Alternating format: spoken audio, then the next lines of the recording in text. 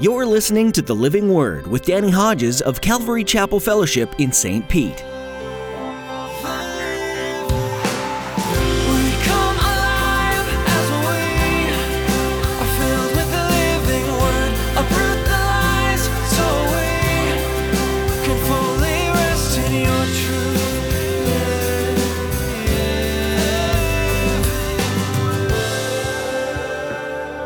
Listen, a fleshly decision that yields the fruit of a child doesn't mean that God doesn't love that child or we shouldn't love that child.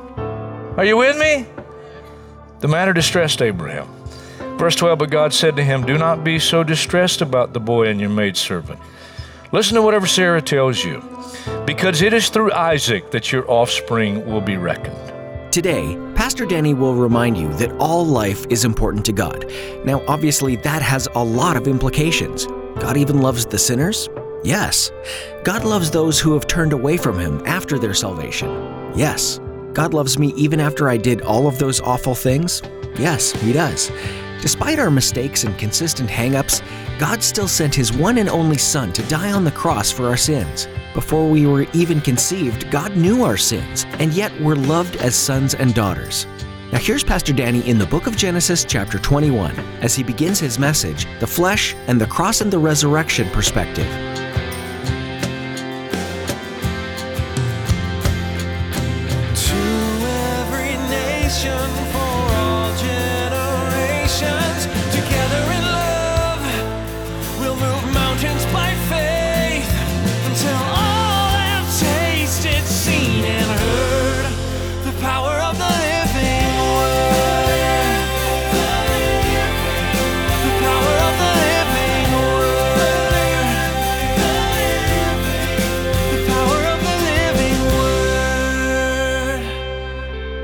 Genesis chapter 21 is where we are.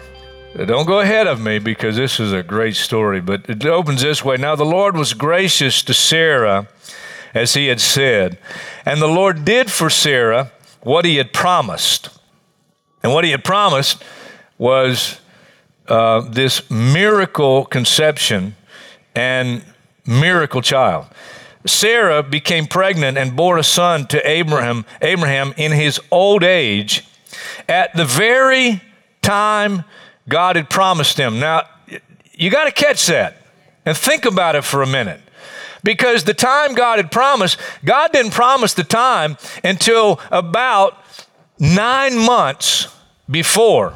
That was just a few chapters ago when the Lord came with the angels and they were going to go down and deal with Sodom and Gomorrah. And remember that God told Abraham there, and Sarah was listening in the tent, about this time next year, I'm going to return. About this time next year, and Sarah's going to have a son. Now, that's interesting in light of that statement. So Sarah became pregnant, verse 2, and bore a son to Abraham in his old age at the very time God had promised him. But for 24 plus years, or at least 24 years, they didn't know the time. They just had to trust. And they didn't trust completely because several years into the promise without anything happening, and now they're just getting older. And now it's humanly impossible for them to conceive a child. Humanly impossible. And so Sarah made the suggestion to Abraham, the handmaid that he got while he was down in Egypt out of God's will, and brought her back, and Abraham had relations with her, and then was conceived Ishmael. And so they didn't walk in faith. They made a terrible mistake. It's not the only mistake they made.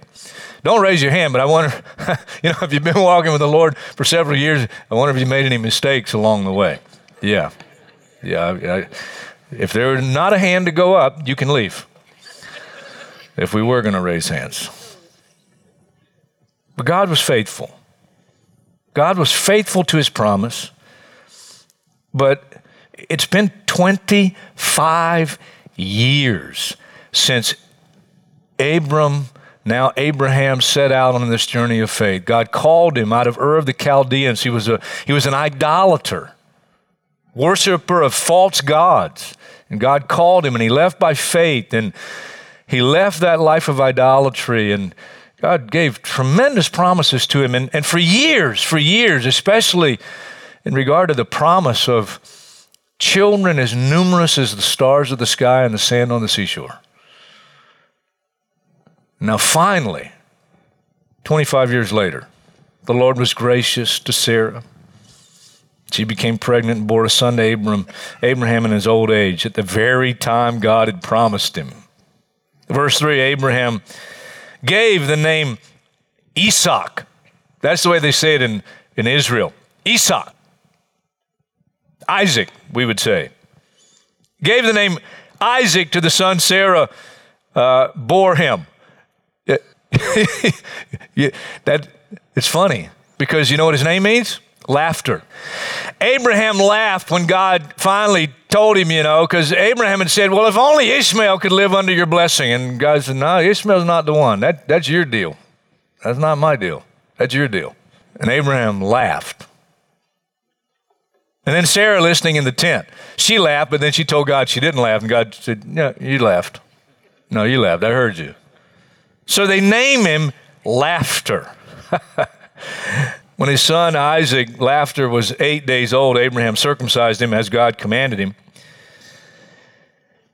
Chapter 17 was the covenant of circumcision. And just take a quick note back at chapter 17. Verse 10 of chapter 17, God says, this is my covenant with you and your descendants after you, the covenant you're to keep. Every male among you shall be circumcised. You're to undergo circumcision. It'll be the sign of the covenant. That's important. The sign of the covenant between me and you. In other words, there's nothing magical about the circumcision. It's a sign. And then, verse 24, this is important. Abraham was 99 years old and he was circumcised. Ouch. That's all I have to say about that. And his son Ishmael was 13. Double ouch. I mean, most children that get circumcised, they don't remember it. Praise the Lord. These guys would have remembered it.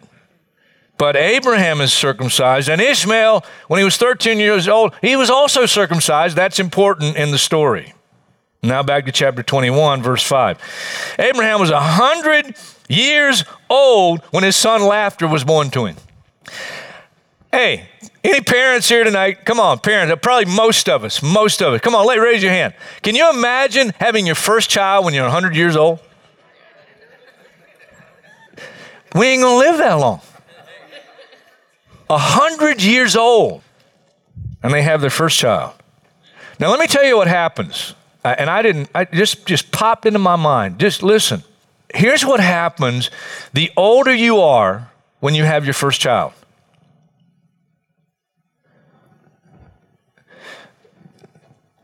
The more you want the best for that child. Not that you don't want the best for your children no matter what your age is, but the older you are. You watch older parents, they are more, well, unfortunately, they can also tend to spoil their children when they're older. Now, it doesn't have to happen, but it can happen. So 100 years old, and they got their first child, and their only child. Their only child. And Sarah, verse 6, said, God has brought me laughter. And everyone who hears about this will laugh with me. I mean, this is so joyous. Now that God has fulfilled his promise. And certainly they love this child in a very special way, in a very unique way. Because it's not just their only child in old age. It's the child of the promise of God that they've been waiting for years and years and years. And she added, who would have said to Abraham that Sarah would nurse children? Yet I have borne him a son in his old age. The child grew, was weaned, and on the day Isaac was weaned, Abraham held a great feast. I mean, of course he would. But Sarah saw that the son whom Hagar, the Egyptian, had borne to Abraham was mocking. You don't like this feast because the feast is in honor of the child of the promise. The feast is in honor of Isaac. And she said to Abraham, get rid of that slave woman and her son, for that slave woman's son will never share in the inheritance with my son Isaac. Now, what's ironic about Sarah here is it was her idea to start with for Abraham to have Hagar. And he agreed to it. They were both wrong. Now she says, get rid of that slave woman and her son, for that slave woman's son will never share in the inheritance with my son Isaac. Now, God uses this very real, true story to teach us a tremendous lesson. Tremendous lesson. But it's still difficult.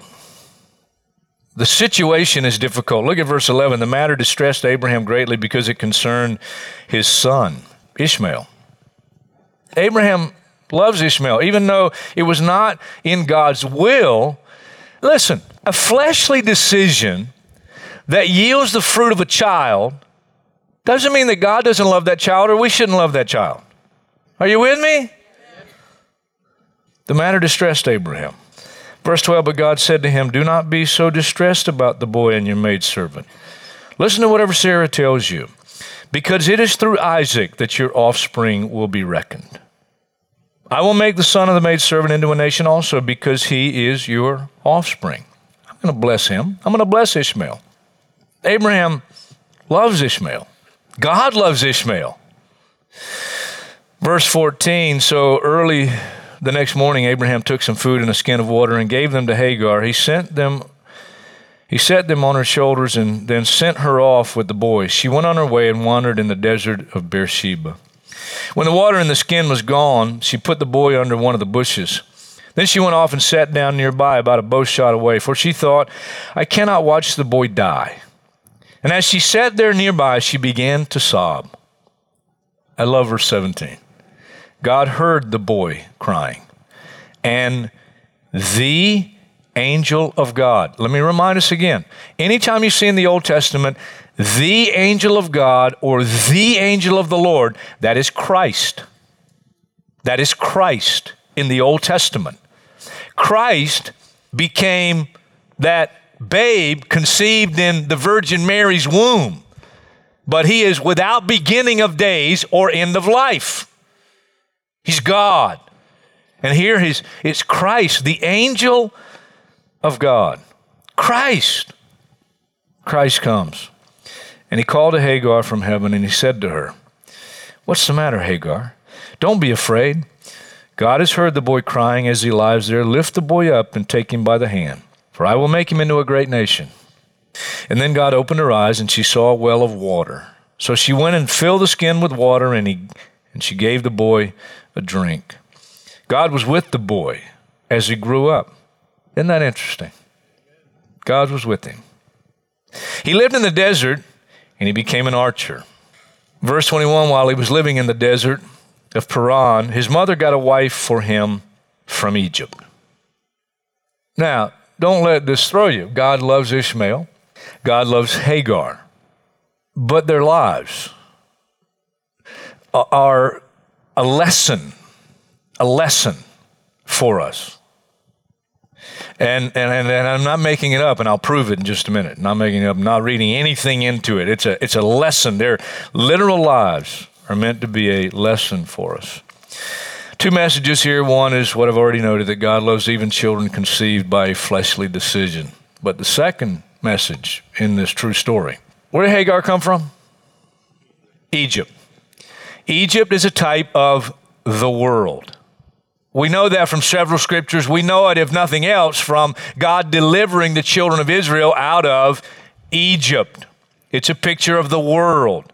You find it Old Testament, you find it referred to in Revelation. Even Jerusalem is called Sodom in Egypt because of the spiritual condition it's in at the time. It's a type of the world. That's clear from Scripture. Hagar's from Egypt. Hagar's from the world. Ishmael is a son born of the flesh, if you will, all right? Born of the flesh. And so it's natural for his mother, who's from Egypt, to get a wife from Egypt, from the world. Now, what's the specific message here? Leave here, we're coming back here, but put a marker there and go to the New Testament, Galatians chapter 4. Galatians chapter 4. Ishmael is the son of the flesh, all right? Isaac, laughter, is the son of the Spirit, okay? Verse 21, Galatians chapter 4, verse 21. Tell me, you who want to be under the law, are you not aware of what the law says? For it is written that Abraham had two sons, one by the slave woman and the other by the free woman. His son by the slave woman was born in the ordinary way, but his son by the free woman was born as the result of a promise. These things may be taken figuratively. Their literal lives and what happened is painting for us something of a picture, a lesson, figurative. For the women represent two covenants. One covenant is from Mount Sinai and bears children who are to be slaves. This is Hagar. Now, what's the significance of Mount Sinai? That's where God gave Moses the law. Okay? Now, Hagar stands for Mount Sinai in Arabia and corresponds to the present city of Jerusalem because she is in slavery with her children. In slavery with her children because they're natural-born children. But the Jerusalem that is above is free, and she is our mother. This is a little bit deep, but please, I hope God gives you insight into what's so practical here.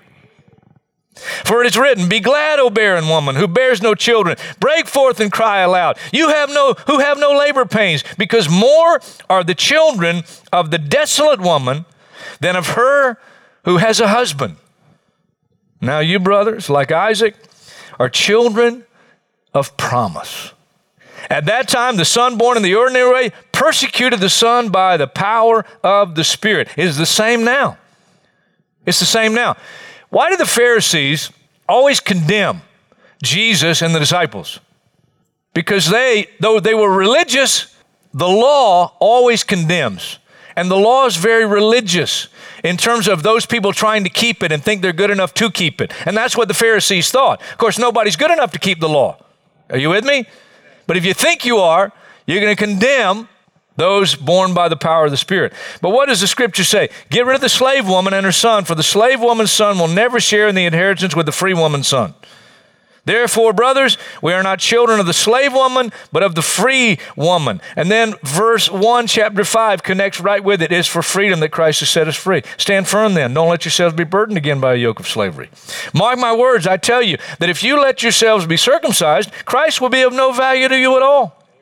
I declare to you, every man who lets himself be circumcised, that he's obligated to obey the whole law. Now, circumcision also represents any kind of religious rite that you think you can do or keep that will gain you righteousness. You who are trying to be justified by law have been alienated from Christ. You've fallen away from grace. But by faith we eagerly await through the Spirit the righteousness for which we hope. For in Christ Jesus, neither circumcision nor uncircumcision has any value. The only thing that counts is faith expressing itself through love. Now, let me just paint for you in a little more specific point detail the lesson that these verses and these true lives of Hagar and Ishmael paint for us.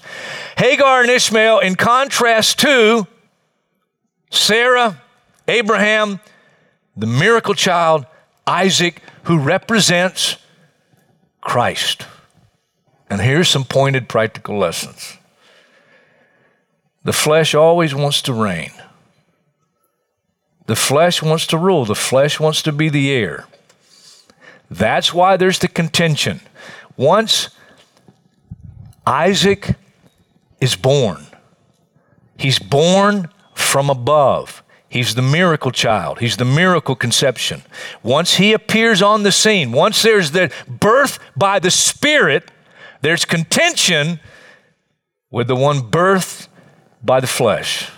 That's why the mocking when Abraham made the great feast after Isaac was weaned. It's interesting that for some 13 years, there was no contention. But as soon as there's the birth by the Spirit, there's the contention. There was no real contention until you really came to know Jesus Christ as Lord and Savior. I'm not saying your conscience wasn't bothered sometimes when the Holy Spirit was bringing conviction, but it was that time when you really repented and said, I'm repenting, I'm going to receive Jesus Christ as my Lord and Savior. And heaven did that work that only heaven can do, and the Holy Spirit came to live inside of us and made us new creatures. And at that moment, the old life and the old self began to contend with the new life and the new self. We read about it over and over again, especially in places like Romans chapter 7, but don't turn there right now. The flesh wants to be the heir. The second specific point I want to share before we move on is freedom from the flesh requires more than an outward circumcision. It's not going to church. It's not doing some religious thing. That's not the answer. We must be born from above, born again. Let me read you very quickly Romans chapter 2, just 2 verses. Romans chapter 2, beginning in verse 28. Here's what the Lord says. A man is not a Jew if he is only one outwardly, nor is circumcision merely outward and physical. No, a man is a Jew if he is one inwardly. And circumcision is circumcision by the heart, of the heart by the Spirit, not by the written code. Such a man's praise is not from men, but God, because listen, we can't take any credit for it. God did it. God did it. We've been born again, born from above. Third thing I'll note quickly, whatever's born of the flesh cannot live in peace with that which is born of the Spirit. And I'm not going to take the time to read it, but you can go to Romans chapter 7, especially verses 14 to 25, and it's the schizo-Christian life. I say it's the normal Christian life. It's that contention between the Spirit and the flesh, and it's a daily battle. And that's why Paul goes on and he says, the things I want to do, I don't do. He's not saying that's an excuse for sin. He's saying that's my battle. The sin that still dwells in the members of this body. I can't wait till that battle's over. I can't wait to get a new body wherein only dwells righteousness. Only righteousness. There'll be no more contention then. Because our new body, it's a spiritual body. That's what 1 Corinthians says. The body we're living in is a fleshly body. This is an Ishmael body, if you will. We're going to get a new body. It's a spiritual body. I can't wait. I know you can't either. So the fourth point, and then we're going to move on. We must make no provision for the flesh. That's the picture. Even though it seems harsh for Abraham to send Hagar and Ishmael away, but there's no place. You can't make any place for the flesh. And listen, we love the flesh. We naturally love the flesh. We want to satisfy the flesh. That's our natural tendency. And that's why it's so hard to send Hagar and Ishmael away. But that's the picture. That's the picture. Put on the Lord Jesus, Romans 13:14, and I love the way the old King James puts it, make not provision for the flesh to fulfill the lust thereof. Romans 6, don't let sin reign in your body. Matthew 5, if your right hand causes you to sin, cut it off. Your right eye causes you to sin, plug it out. That's the idea. Make no provision for the flesh, because the flesh will always win unless we're crucified. Colossians 3:5, put to death whatever belongs to your earthly nature. That's the sending away of Hagar and Ishmael. Now we got to get back to the story. Genesis 21 and verse 22. At that time, Abimelech and Phicol, the commander of his forces, said to Abraham, God is with you in everything you do. Now swear to me here before God that you will not deal falsely with me or my children or my descendants. Show to me in the country where you are living as an alien the same kindness I have shown to you. And Abraham said, I swear it.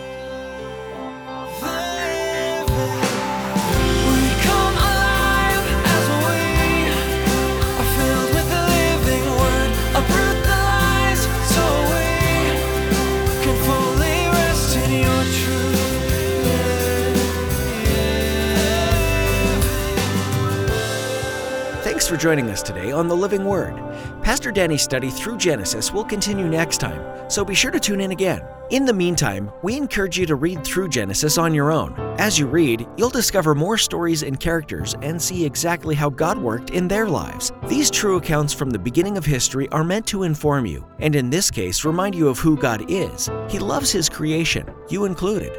and He wants to be a part of your life. We're so glad that you took the time to learn from God's Word today, and we'd like to invite you to learn more about this ministry at our website, ccfstpete.church. You'll also learn about Calvary Chapel Fellowship and how you can join us for our weekly worship services. We meet on Saturday evenings and Sunday mornings to spend time in worship and Bible study. You can find out more and get directions at ccfstpete.church. We'd love to hear from you too, so send us an email and let us know how we can pray for you.